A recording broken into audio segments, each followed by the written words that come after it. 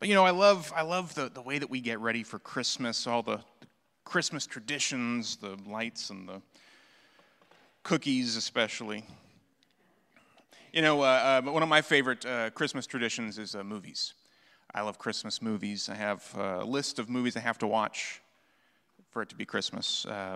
Every Christmas season, I watch them all. And the more times that I watch the movie Christmas Vacation,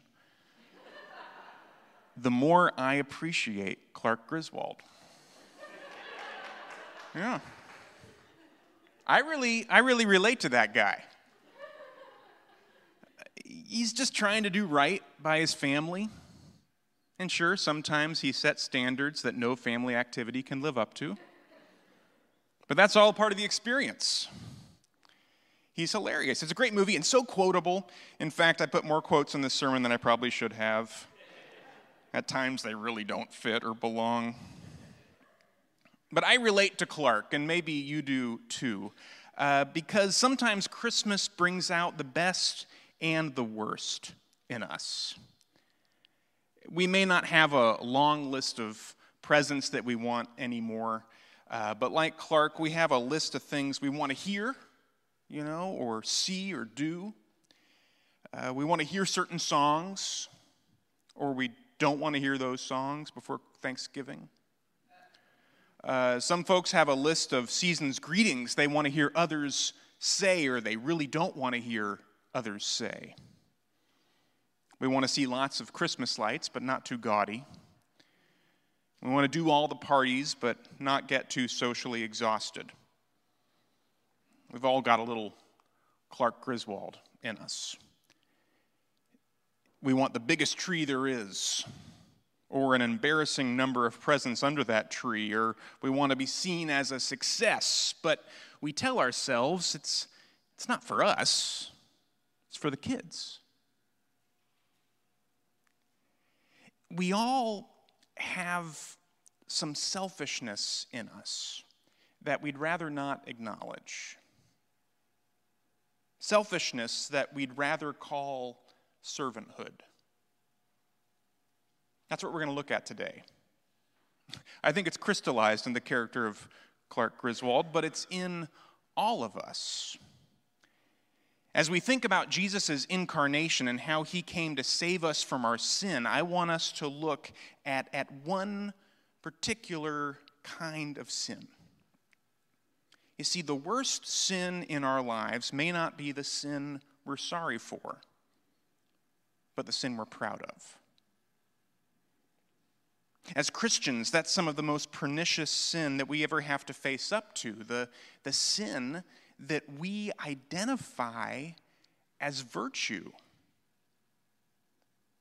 We're not alone in that, not by a long shot. Our scripture passage today was written to a congregation a lot like ours, in another time and another place. And it speaks to the obvious kinds of selfishness and to the kind that we bring out especially at the holidays. You see, Paul's letter to the church in Philippi speaks to all the Christian Clark Griswolds in the world and tells them and us to stop dressing up our own selfishness as anything other than it really is. So we're gonna work through this scripture, and then we're gonna look at the Christmas carol. The first verse we're going to look at is Philippians 1:27. It says, "Live your life in a manner worthy of the gospel of Christ." Live your life in a manner worthy of the gospel of Christ. You see, it's not about what we want or what might be acceptable or what we can get away with. Hey, look, kids, a deer. The standard is the gospel of Christ, which this passage and today's Christmas carol communicates perfectly. So this passage goes on and says, "So that whether I come and see you or am absent and hear about you, I will know that you are standing firm in one spirit, striving side by side with one mind for the faith of the gospel. You see, this letter isn't to one person. It's a letter to a congregation. They and we don't get evaluated individually. It's a group project. You can't be a Christian by yourself. That's a big reason that confronting our selfishness in all of its forms is so important. We can't be a true community if we don't do that. We can't be of one spirit and one mind without taking that step. You see, like so many things in the faith, it's not about doing one particular thing. It's about cutting out all the harmful and unnecessary things until we're left with only the essentials, with only Christ. Verse 2-3 says, "Do nothing from selfish ambition or conceit." See, you can do a lot of good things for selfish reasons. But Philippians 2:3 calls us to question our motivations for everything that we do. It's not enough to be able to justify that what you're doing is right. You know, everyone can always figure out a way to do that. We have to look even deeper at our motivations and identity. We have to see where the selfish ambitions and ego are and name them. Now, this doesn't give us a pass on doing good things, by the way.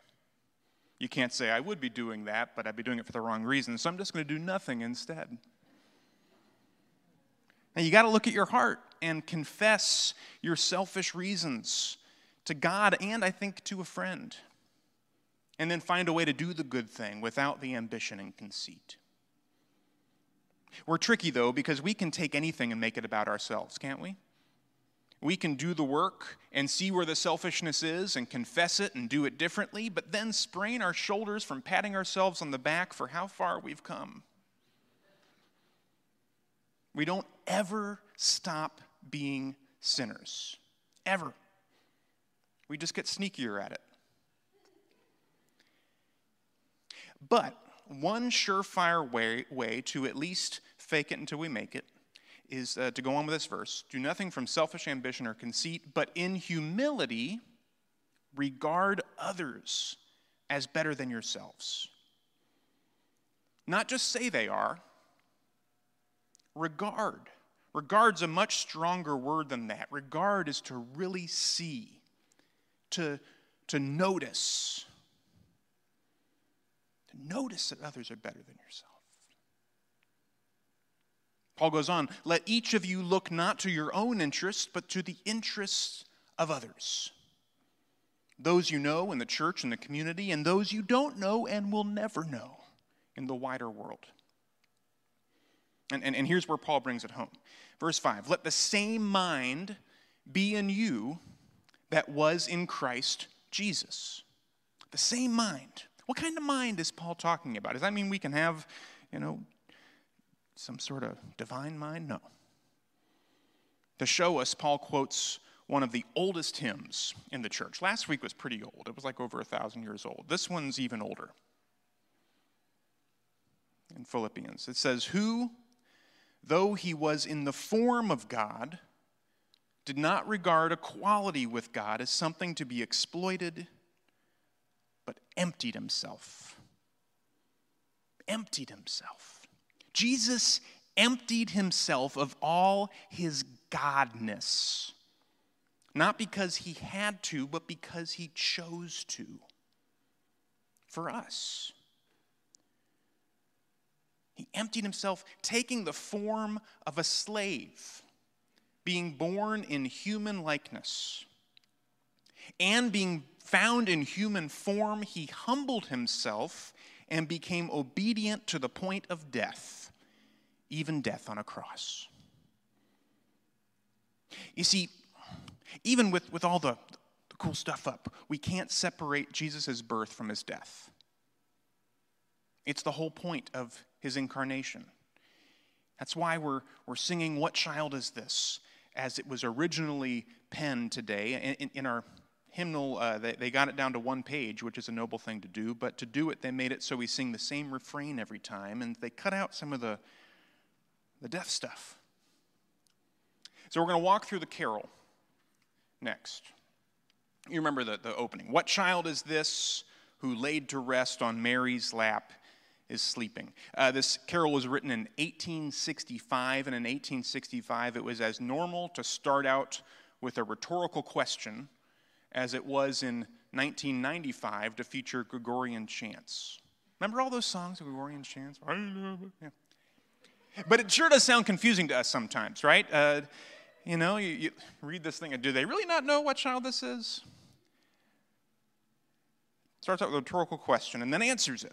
This is Christ the King, whom shepherds guard and angels sing. Haste, haste to bring him laud, the babe, the Son of Mary.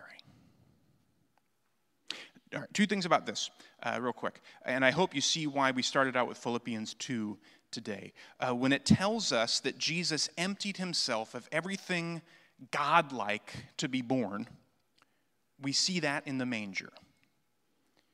You know, if the first Christmas took place at the Griswold's house and not in Bethlehem, Jesus would have been born in the RV parked on the street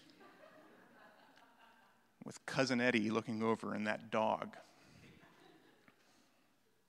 Jesus is just as much the Son of Mary as he is the Son of God.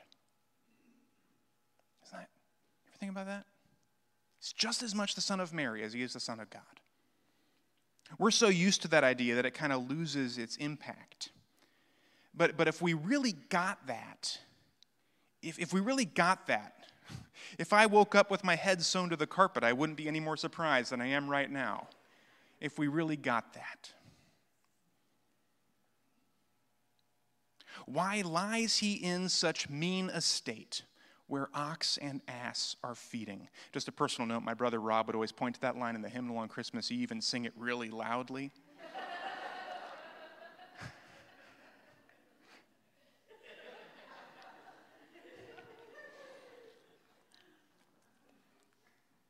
This first stanza asks, who is this? But this one asks an even deeper question. Why? Why is the incarnate Word of God lying in a feeding trough in a barn surrounded by animals? Why?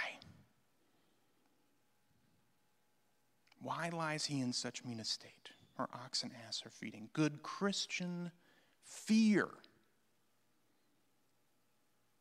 For sinners, here, the silent word is pleading.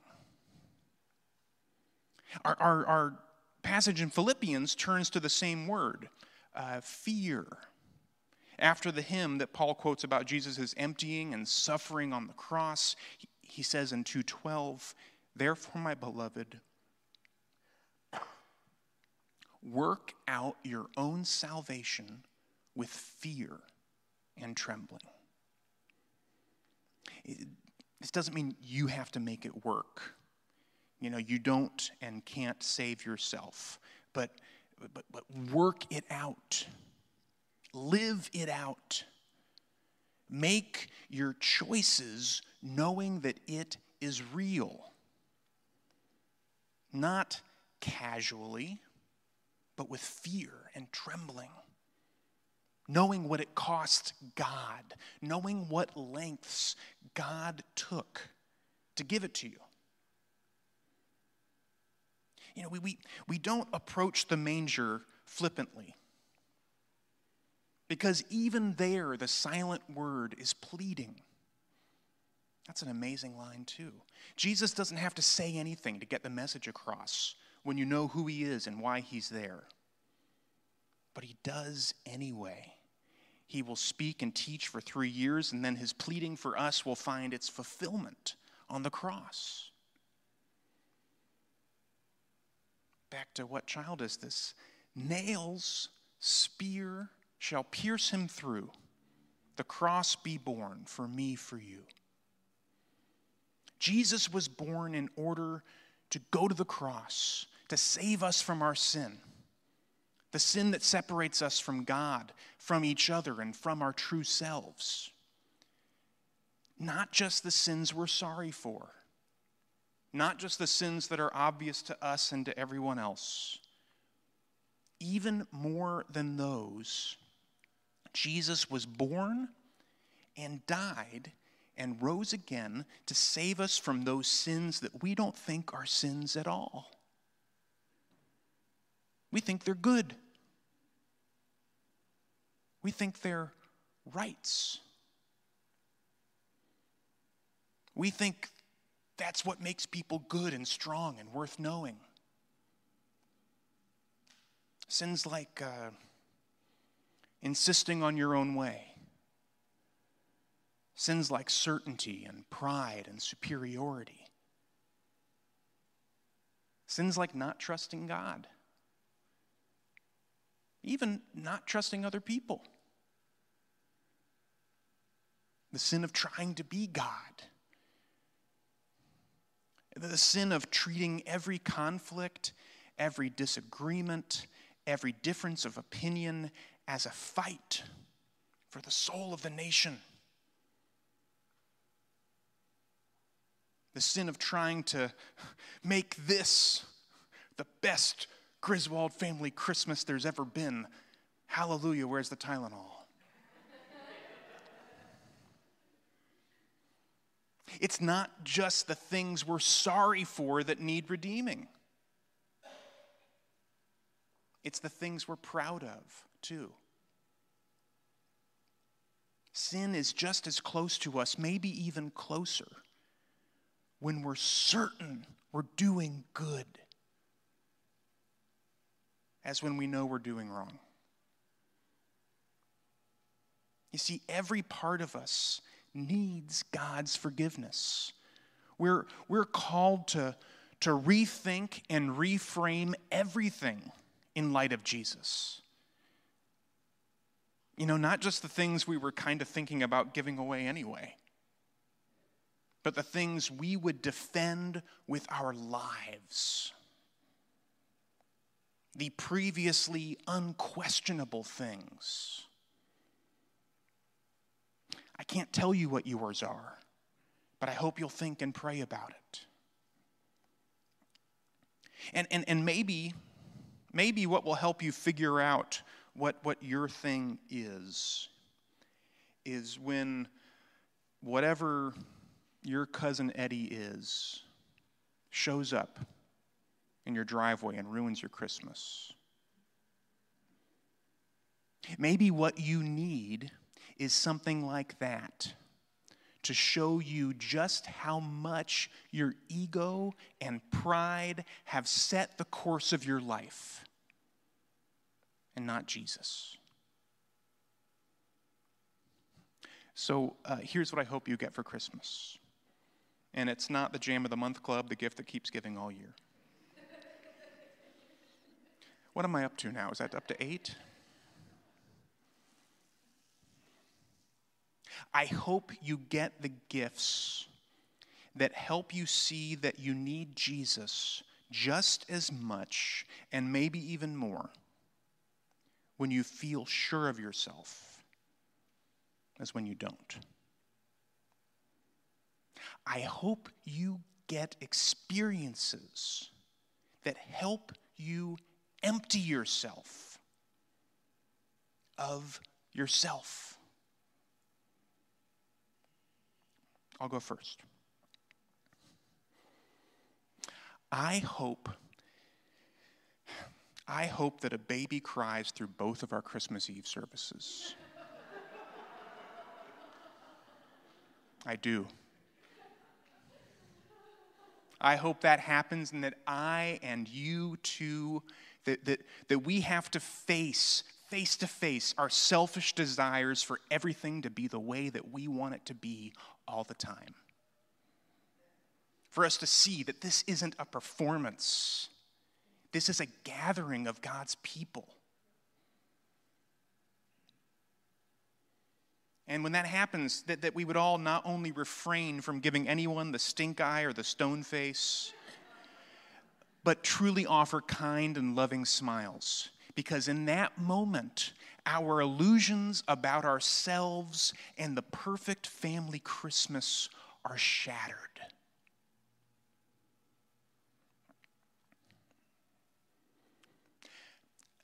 I hope you get stuck in traffic.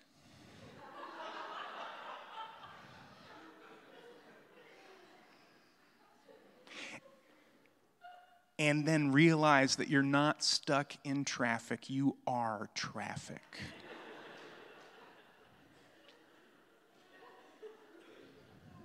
And so is everyone else. And in that horrible moment, you realize that we're all just one human family. And no one is more important than anyone else.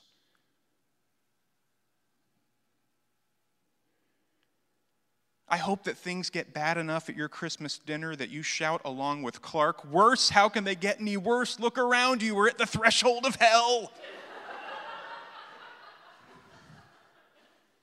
And then you see clearly that the only reason it seems like that is because of your expectations.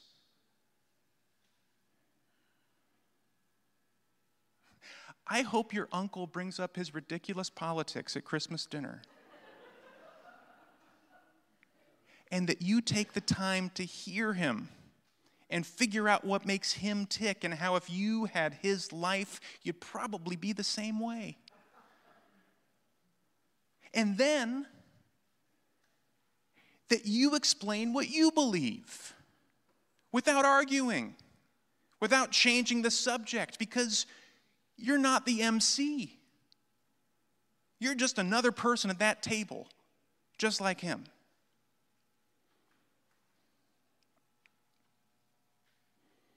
I hope that every time something goes wrong, it turns into a mirror that lets you see yourself clearly. I hope that everything isn't resolved in 90 minutes. And that you have to look to the only place you'll ever truly find resolution: the manger and the cross.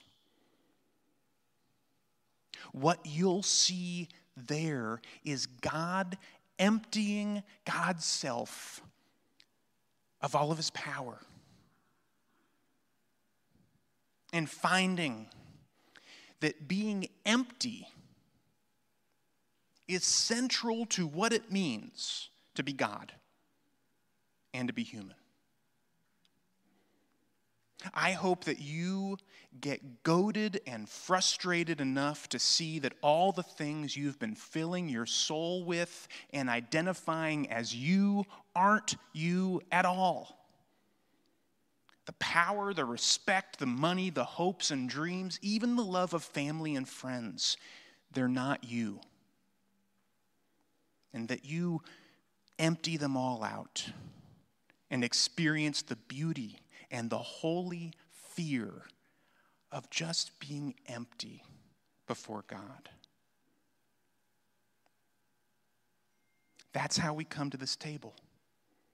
Empty. And we don't eat until we're full. We take one little bite, one little sip. Because there's so much more to faith than feeling like we got what we needed. Let's pray.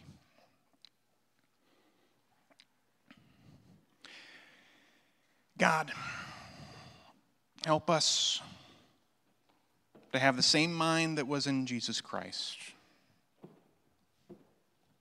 to empty ourselves, to see that that emptiness is what it means to be in your image,